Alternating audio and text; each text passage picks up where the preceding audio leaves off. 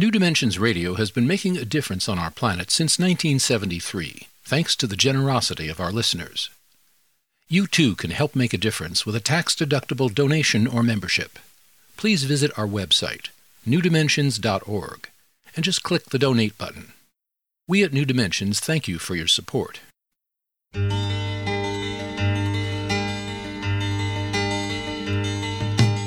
It is only through a change in human consciousness that the world will be transformed. The personal and the planetary are connected.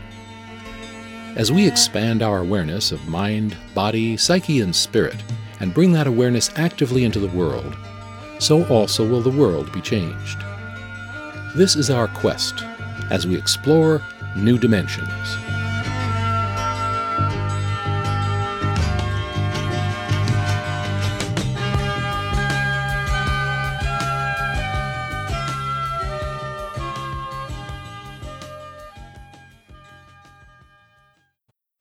I'm here with Jane Hirshfield as she is the author of 8 books of poetry and also the author of 2 superb collections of essays, the most recent of which is called 10 Windows.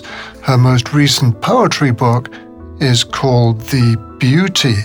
And we're going to be spending the next hour together exploring the nature of beauty and also the nature of how poetry itself can transform our lives. I'm Roger Housden, and I'll be your host. Welcome to New Dimensions. Jane, welcome. Lovely to be here. This, for me, Jane, this title, The Beauty, is both really interesting and quite provocative. Well, yes, I have to agree. I didn't choose the title. My book's editor did. And when she proposed it, she said, I think if one of my authors had suggested this as a title for the book, I might have had doubts. But the more I think about it, the more I feel it fits. And when she suggested it, I felt the same way. I felt, how can you possibly make such a grand claim with a book title, especially a book which so often revels in and investigates the absolutely ordinary and daily, even if it is investigating it perhaps for its radiance as well as its darkness. But she suggested it, I pondered it, it grew on me, and thus it came to be. That makes absolute sense. Speaking of the ordinary as beautiful, I'm reminded of Stendhal, actually. The 19th century French novelist whose main characters, were always essentially in search of what he himself, Stendhal himself, called moments of beauty. And so whatever their ambitions in life, and they had many, his characters, whatever their ambitions, they were really at their most happy in those moments that are so fleeting and so easily forgotten, where almost nothing seems to be happening. And yet in that moment, those moments of complete ordinariness, just perhaps watching a butterfly dancing on the top of a flower, whatever it may be, but that for Stendhal's characters was really what constituted happiness. And he called those moments of beauty. So maybe poems themselves are also, or can also be moments of beauty. Well, I think they certainly aspire to being moments in which the sense that you just described of being outside of ordinary, purposeful, what's sometimes called gaining mind. We think that our lives are measured by our achievements, but in fact they are measured, as you have so beautifully described, by our experiences, by our saturation, by the kinds of stopping of time that poems certainly give us. A poem cannot be speed read. A poem cannot be useful in a utilitarian sense, although I do have one poem in my entire body of work that has a very good soup recipe in it. But for the most part, what they are doing, I think, is counterbalancing the mainstream tenor of our culture, which is to accomplish, to do, to be active, to be energetic, and to prove oneself. And one of the messages underlying all poems that move us is that we have nothing at all to prove. Absolutely. That's, I think, what Mary Oliver was pointing to in her poem, Mindful. Every day I see or hear something that nearly kills me with delight. Mm-hmm. And so she goes on. And maybe it's what Dostoevsky meant too when he said mankind will be saved by beauty. That's an extraordinary statement. I think without the sense of the numinous, perhaps, I will say, we can't find compassion. We can't find our connection with others. The root of the word numinous, I was astonished to learn when I was looking into it not long ago for a conversation I was having with Barry Lopez. The root of the word numinous is to nod, to agree, to say yes. And I love that. I love it for its plainness. I love it because it is gestural rather than about content. And, one of the reasons I'm a little wary of leaning too much towards talking about beauty, even though my book carries that title, is because there is the undertow, which is equally important. Beauty that ignores darkness, joy that ignores grief, is an illusion, and serves us ill. To lean too highly towards longing for affirmation and longing for only the things we find beautiful leaves out most of a human life. I would say that beauty encompasses all shades, and that its opposite is not ugliness or darkness.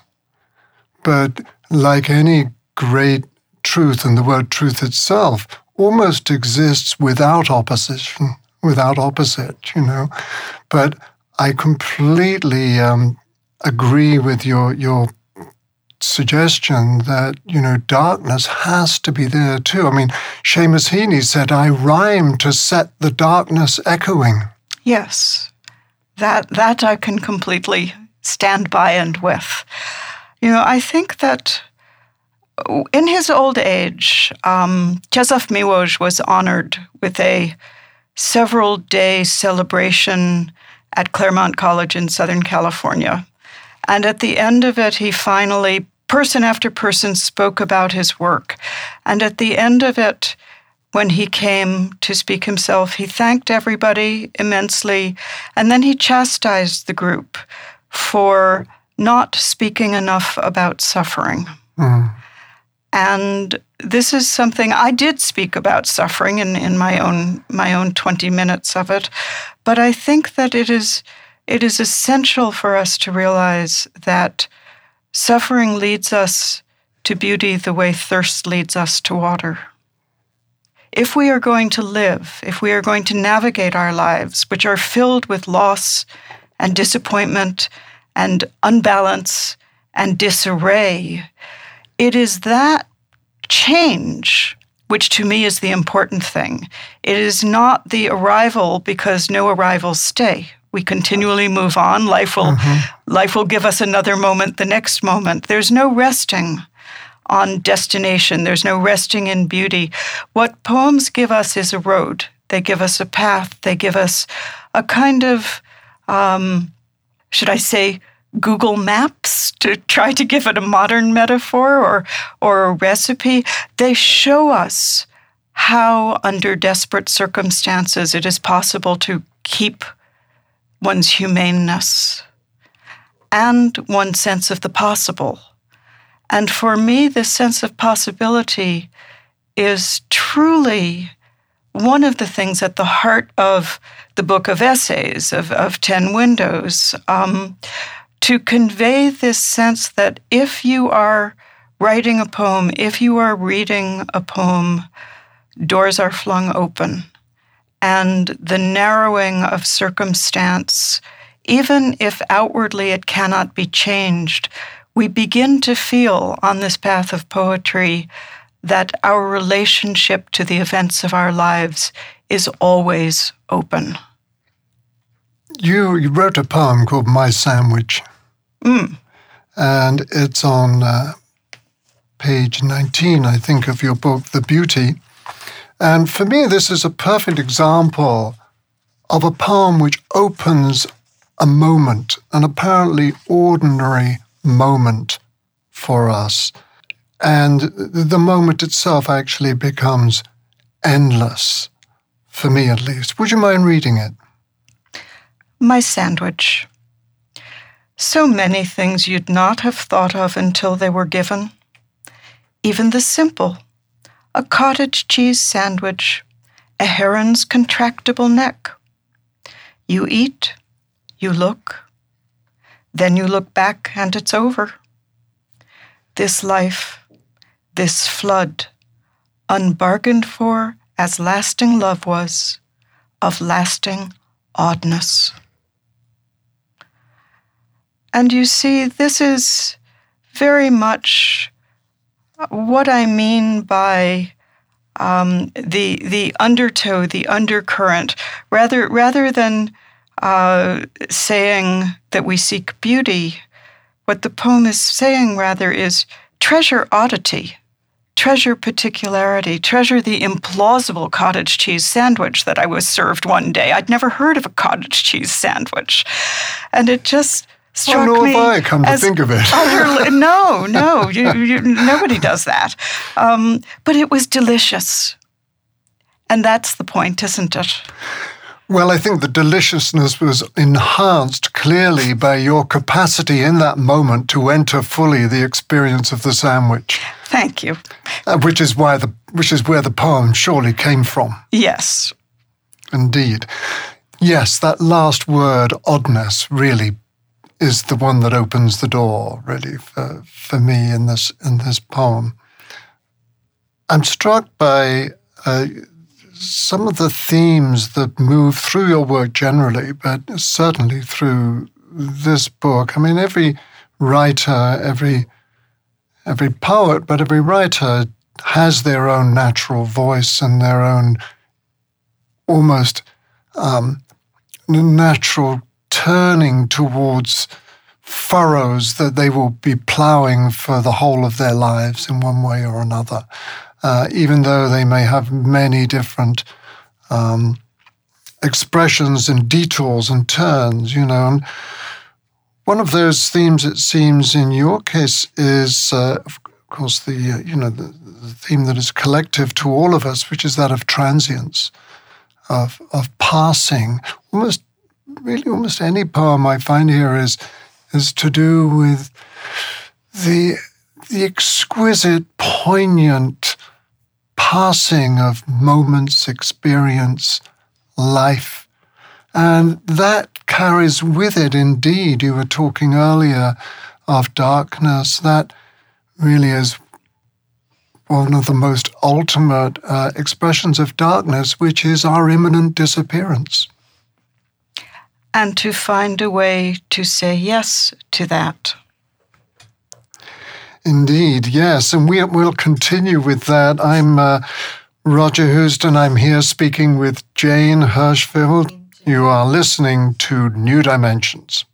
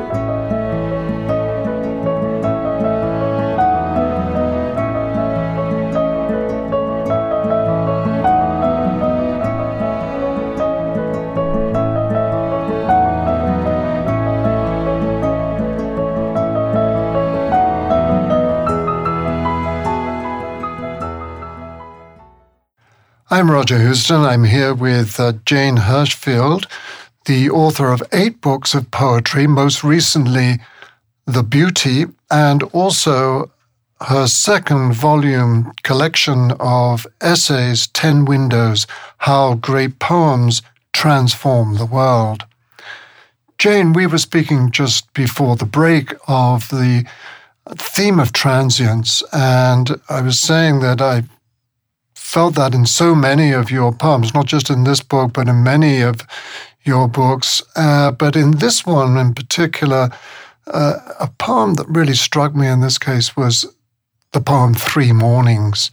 I wonder if you would read that for us. 3 mornings.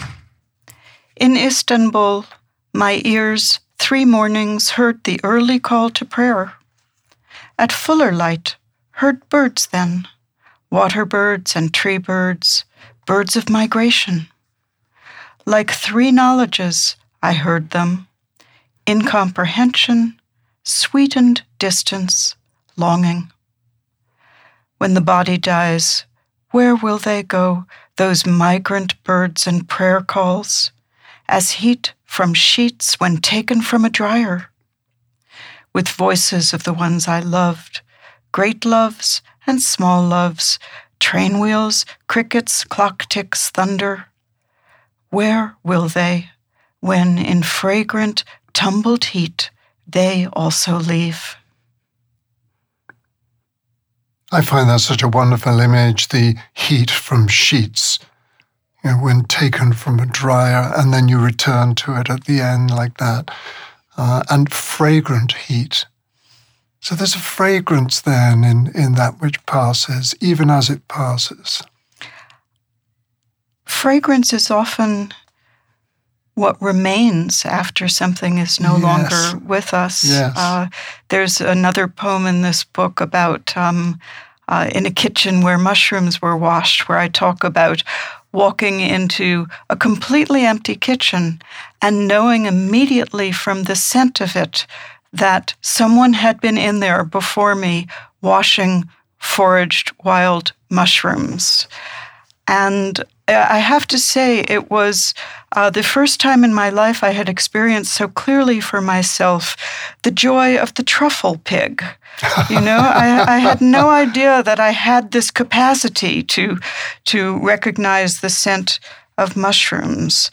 So may I read that? Indeed, please. In a kitchen where mushrooms were washed.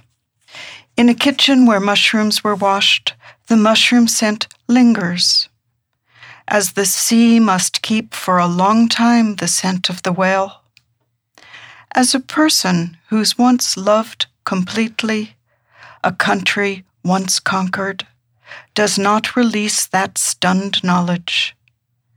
They must want to be found, those strange-shaped, rising morels, clownish puffballs. Lichens have served as a lamp wick, clean-burning coconuts, olives, dried salmon, sheep fat, a carcass of petrol set blazing, light that is fume and abradement. Unburnable mushrooms are other. They darken the air they come into. There's the scent of having been traveled, been taken. So this poem has in it, as so many poems do, both its ostensible subject, the event which awakened it, but also the things that one continually thinks about. As you described, poets have things they think about. And part of what's under this poem, which I wouldn't expect a reader to consciously get at, but they might feel, is a theme which runs through this book, which is my grief at the fact that my country has been at war for such a long time. The post 9/11 violence and wars haunt 3 books now. It never seems to end. And so that country once conquered is like a string to a kite, that you can't quite see the kite, but perhaps you can feel the grief of a statement like that.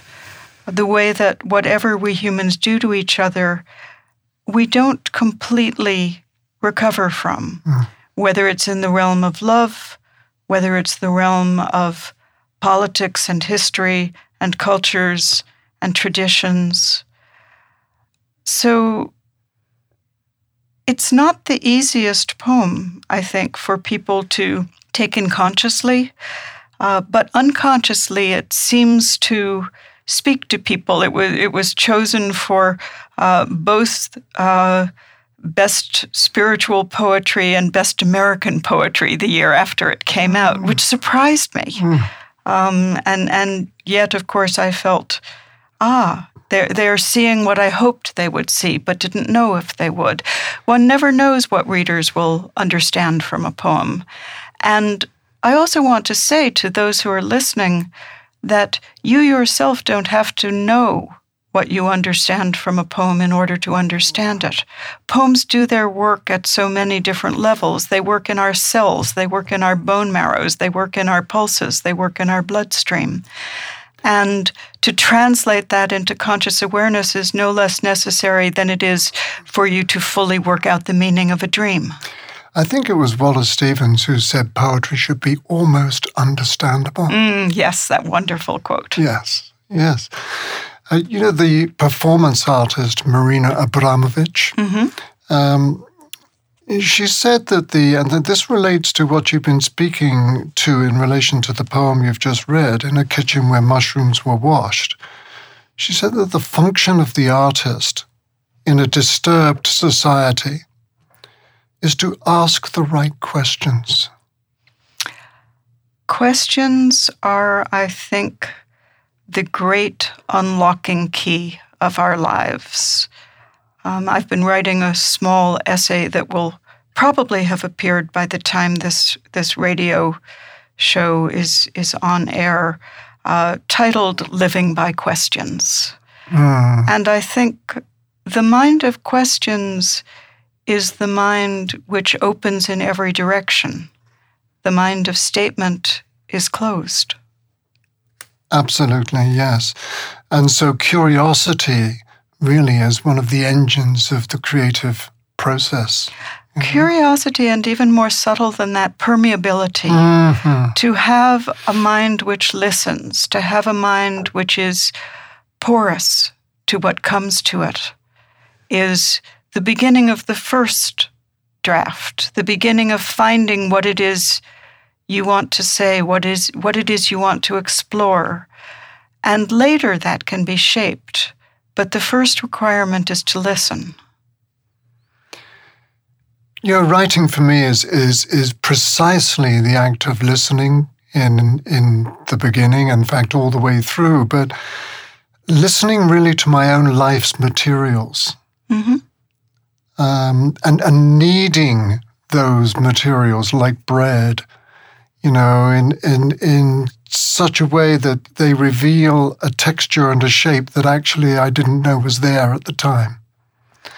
And I think that's probably the case for any creative endeavor, whatever the form may be, that there's an inherent surprise that comes with that is born out of our own life, but we didn't know we were living it, really. In the same way that someone reading In a Kitchen Where Mushrooms Were Washed may intuit something that they perhaps wouldn't consciously be aware of, and yet it rose like leaven through the poem, it can rise like leaven through your poem into their consciousness or into their awareness. You're speaking of war without speaking of it. Well, I'd like to pick up on that word you just used, surprise, because it's very dear to my heart. There's a whole chapter about surprise in 10 Windows. And my feeling is that why we love poetry, whether it's writing it or reading it, is because every good poem, in fact, contains within itself something utterly unexpected, transformational, surprising. And it's sometimes rather hard to see where the surprise in a poem lies, because some poems appear to be very simple, and it's only if you question them deeply and investigate them that you can find, that's why I was moved. Surprise is a kind of lubricant in our lives. Surprise is what erases the fixed and suddenly shakes your worldview. So poems can have large surprises or small surprises. Certainly in this one, suddenly talking about what's burnable. Lichens have served as a lamp wick. Where did that come from? It surprised me when I began to write about all of these things which burn and set off illumination, and then return to the mushrooms and say, no, they don't burn.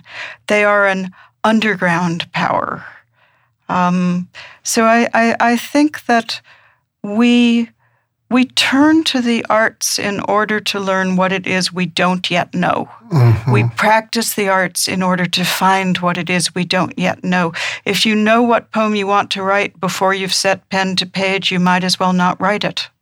So when you title your book of essays, 10 Windows, you are meaning then perhaps windows of surprise. I mean, are you pointing to the notion or question the notion of surprise in the title 10 Windows? Well, partly because that's one of the windows, but I think what I'm pointing to is the direction of permeability, wideness, that there is a world which comes to us. Mm-hmm. And, thieves climb in windows, scents climb in windows, light climbs in windows, darkness, starlight, storms, rain. One of the things I often say to young writers when they ask, do you have one piece of advice? I suggest, try to open the window a few inches more than is comfortable. That's a wonderful piece of advice for any of us, whether we're poets or not, actually. In your book, The Beauty, there was a poem that struck me as personally at least, as one that did have that kind of window opening that you've just been speaking to, something that somehow opens to another world within a very different world. I'm thinking of The Conversations I Remember Most, which is on page 88. The conversations I remember most. The way a sweet cake wants a little salt in it, or blackness, a little gray nearby to be seen, or a pot unused stays good for boiling water. The conversations I remember most are the ones that were interrupted. Wait, you say, running after them. I forgot to ask. Night rain, they answer. Silver on the fire thorn's red berries. I'm Roger Houston, and I'm here with Jane Hirschfield, author of the collection of poems, The Beauty, and collection of essays, 10 Windows. You are listening to New Dimensions.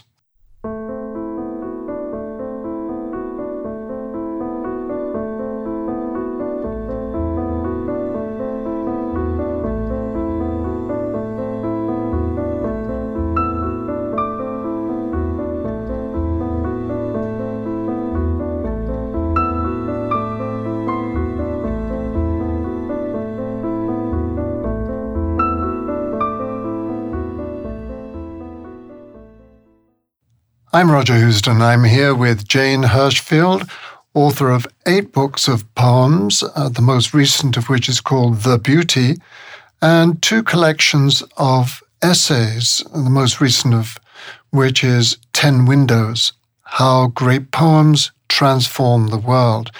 And Jane, you were reciting just before the break the poem, The Conversations I Remember Most, and you were going to say something more about it. Yes. So what I was going to say about this poem is that we were talking earlier about the hidden kites above the string of the poem. And what is not overtly on the surface of this poem is that, in fact, it is an elegy. it was written after the death, quite unexpected and abrupt, of the Irish poet Denis O'Driscoll, who was one of my favorite people on this earth to talk to. When I first met him, we were at a festival together in London. We met by an elevator at the end of the evening. Both of us were exhausted. We didn't go speak anywhere else because each of us was hoping to get some rest. And we stood by the elevators for 45 minutes in our hotel talking, a conversation which kept going. Anytime I saw him in Krakow, in Dublin, by email. So I was thinking of him when this poem began. And I was thinking how much this interrupted conversation was the one I was going to be longing for the rest of my life, and how you don't get to ask the unasked question. So the poem says, wait, you say, running after them. I forgot to ask. And, what is the answer? Night rain. Silver on the fire thorns, red berries. Existence itself is the answer. What do we have with us after the great vanishing of others, but before the great vanishing of our own lives? What remains for us is existence itself, which is always enough. I recently did an event. I'm going to sound like a great world traveler here. Poetry is a peculiar thing in that I began as a child writing in solitude, crafting a life raft for myself away from the eyes of others, away from social life and persona and proving anything. I scribbled in the late night hours and hid things under my mattress. Somehow, this has led me to a life where I'm asked to go places and talk to strangers. So recently, I was at a festival called the Courch Festival in Galway, Ireland, and I did a panel, an event with a marvelous Canadian fiction writer and poet, Dionne Brand. And her most recent novel was called Love Enough. And we were asked to do a reading and then a conversation with the title Love Enough. And I decided for my section, since she was reading from the novel, but I was reading poems, that I would read half love poems and half poems about enough. The idea of enough has been a great theme through my work. Book after book after book. An early poem ends, "This world is a marred version of itself, lovely and flawed. It is enough." The fire thorns are enough. Yes. Those last two lines really lift for me the whole poem lift me into a kind of different way of feeling in some way, and it's difficult to explain because it's a visceral sense. Mm-hmm. And what this poem does is give me a visceral feeling of life in this moment. Yes, enough. How relevant that is as a theme, how important that is on a theme in a culture like ours, where we're always being pressed and encouraged and pushed and driven to want more and more and more. Which is, in a way, the root of so much going awry on our planet. The exploitation of resources. I would like to speak for the reminding of alternative kinds of amplitude. There is nothing wrong with greed for amplitude. It is a question of which amplitudes we seek in a life. And I think when I say in a poem, and I hear you hearing it with that question, when I say enough, what I mean is not limitation, but I mean the recognition of depths in what is already present. The fact that any moment when our eyes are open and our lungs are breathing, infinitude is with us.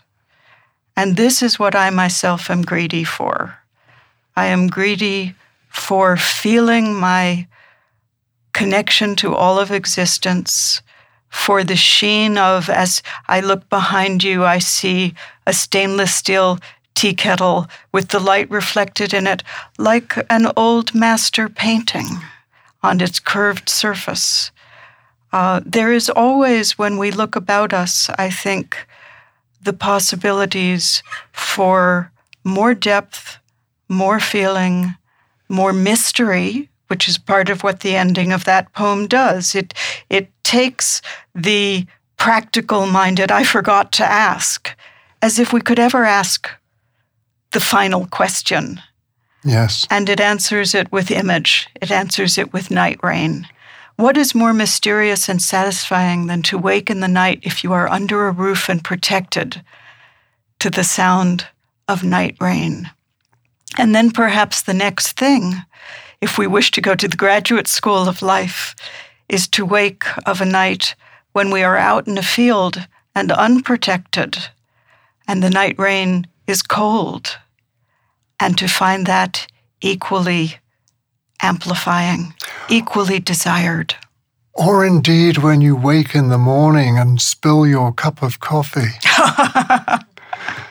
Out of which you, Jane Hirshfield, have created the most beautiful poem called My Task. Out of any given moment, it is possible to retrieve the numinous, even a spilt cup of coffee. Yes, thank you for that, Roger, and thank you for recognizing that, yes, it did indeed actually happen. So here's the poem. My task. An idea appears. It catches against the edge of the bedside table. Coffee on the wall, coffee on the marble tabletop, coffee on the sheets. The idea has flown everywhere with it. A plesia, marine snail of memory, someone may someday find in your 20,000 neurons this thought I have lost.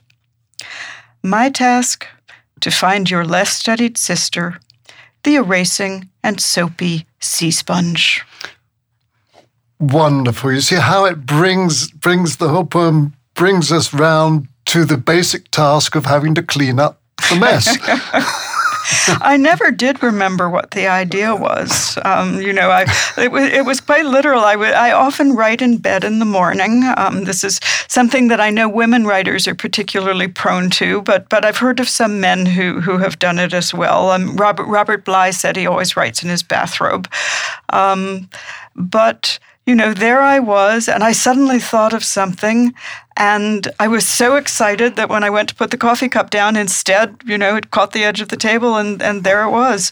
And look what you got instead. What I got instead was this marvelous aplesia. So one of my great interests is I have many friends who are scientists, and I love expanding the vocabulary of what you can bring into a poem.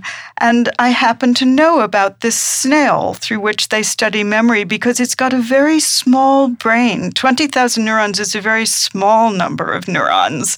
And so when they do memory studies, this poor aplesia is often the subject of the studies. And, so the idea flew out of the poem, but the marine snail flew into it, and it seemed a fair trade to me. A fair trade indeed. Absolutely, yes. And what this shows us, like so many of these poems and so much of your work, is precisely what it is that is enough. Because what it is that is enough is if we're able to drink the full draught of it, this moment that we have, whatever this moment may be. And it may be because we're actually not drinking the full draught of our moments, that we're wanting more and more and more. Very, very aptly said. And, this hunger for something other than what we are, where we are, and who we are, does seem to have some source in this refusal to turn and look back at exactly where we are and who we are in this present time experience. Your poems do this in so many different ways, bring us back, that is, to the depth and the breadth of the life that is possible if we are only willing to look and to listen and to sense. Another one, for example, is Many-Roofed Buildings in Moonlight, which, for me, again, open the doors and windows of my own house. Well, yes, this is a poem exactly speaking to one of those moments we were talking about earlier, when suddenly you are plunged into the sense of amplitude. And it's very hard to describe that in words. We long for it, but it's an experience which takes place outside of language, outside of words. And so it was interesting to me to find it embodying itself in the very building that it occurred in. So, Many-Roofed Building in Moonlight. I found myself suddenly voluminous, three-dimensioned, a many-roofed building in moonlight. Thought traversed me as simply as moths might. Feelings traversed me as fish. I heard myself thinking, it isn't the piano, it isn't the ears. Then heard, too soon, the ordinary furnace, the usual footsteps above me. Washed my face again with hot water, as I did when I was a child. So there are these moments when life is both amplified and simple.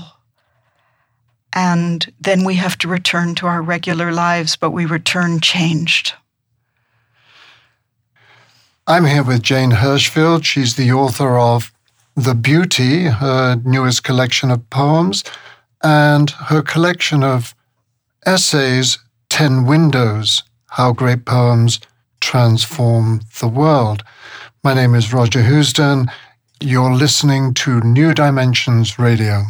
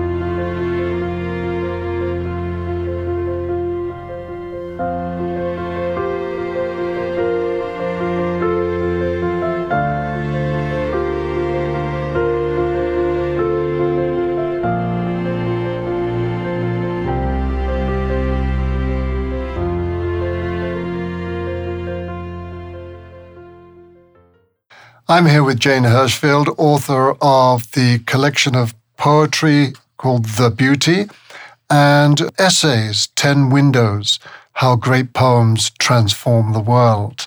Jane, you were just reading the poem Many-Roofed Building in Moonlight, and we were just beginning to comment on those last few lines, and the way in which you bring us in those last few lines right back into the ordinary concrete world in which you found yourself in that poem. The ordinary furnace, the usual footsteps above you. And then those last two lines, how did they come? Well, they came because it was the actual event of it. Washed my face with hot water as I did when I was a child. And again, this theme which has been coming up throughout our conversation, what I hope the reader or listener will understand is that I was weeping. And that was why I needed to wash my face. One of the first poems in your book is called My Skeleton. So I suppose the connection between this person washing her face with hot water and my skeleton is that so often when I try to make sense of the world, when I try to know my own experience more deeply, what I return to is the experience of being a person in a body, being a person who has eyes, ears, nose, skin, gesture, action. And my skeleton investigates this rather directly because it's one of those things, often the other thing that I'm looking for when I want to understand my life more fully and with more amplitude is, what is it I'm not seeing? What is it I'm taking for granted? And what do we take more for granted most of the time than this marvelous construction of joints and bones that allows us to do everything else we're doing? No forearm bone, no washing of the face, no cheekbones, no washing of the face. And so this poem is looking a bit, my skeleton is looking directly at this unobserved aspect which has been fundamental to everything else that I do and am. And yet in some odd way, we don't quite think of it as being us. The skeleton in the ossuaries of ancient Rome, we don't think of that as being the person. And so I'm also trying to investigate what is self, what is not self, what is the continuity between these two, which is my true terrier nose interest in some of these things. My skeleton. My skeleton, who once ached with your own growing larger, are now each year imperceptibly smaller, lighter, absorbed by your own concentration. When I danced, you danced. When you broke, I. And so it was, lying down, walking, climbing the tiring stairs. Your jaws, my bread. Someday you, what is left of you, will be flensed of this marriage. Angular wrist bones arthritis, cracked harp of rib cage, blunt of heel, opened bowl of the skull, twin platters of pelvis. Each of you will leave me behind, at last serene. What did I know of your days, your nights? I who held you all my life inside my hands and thought they were empty. You who held me all your life in your hands, as a new mother holds her own unblanketed child, not thinking at all. And isn't this our relationship not only with our skeletons, but with existence itself, with all the world? We are not solitary. We are supported by everyone and everything, by every pebble on this planet we stand on. And that intimacy of that is one of the things that for me is a promise which becomes without limit. It's the most perfect metaphor for being supported all the time. But what you seem to have done here, you've created a distance or a perspective in some way so that you're able to speak to your skeleton. It's one of the great paradoxes, isn't it, that sometimes it is by stepping backwards that one gains a truer view of things. Perspective is sometimes seen as in a filming camera. Sometimes the intimacy comes from the close-up, but sometimes the wisdom comes from pulling back the lens to see the larger and to look in a way which at the surface might feel analytic, but in its heart feels completely an embrace. The fragility of the skeleton, its strength and its fragility. We are as vulnerable to it. And, again, science is there. When I talk about the skeleton growing imperceptibly smaller, lighter, absorbed by your own concentration, this actually happens. It's why older people grow small. Why one loses height as one ages is that the bone actually reabsorbs into itself. And this is that marvelous marriage between the scientific factual, the experienced intimacy. Meditation can feel like a concentration in which we are absorbed more and more into ourselves and grow more dense. And we hope more able to look outward with something approaching wisdom, something approaching perspective. Yes, perspective certainly seems to be in many of your poems, and you seem to really take that step back off. And actually, the next poem is called My Proteins. Yes. I mean, who would think of writing a poem on their proteins? But no, Jane Hirshfield does. Because, the more we're able to step back, the more we're able to see that which is usually so close to us that we cannot see it. Yeah, and it has something to do with not being held continually in the grip of the ego. Yes. And so it's another kind of seeing that is at work here. Yes.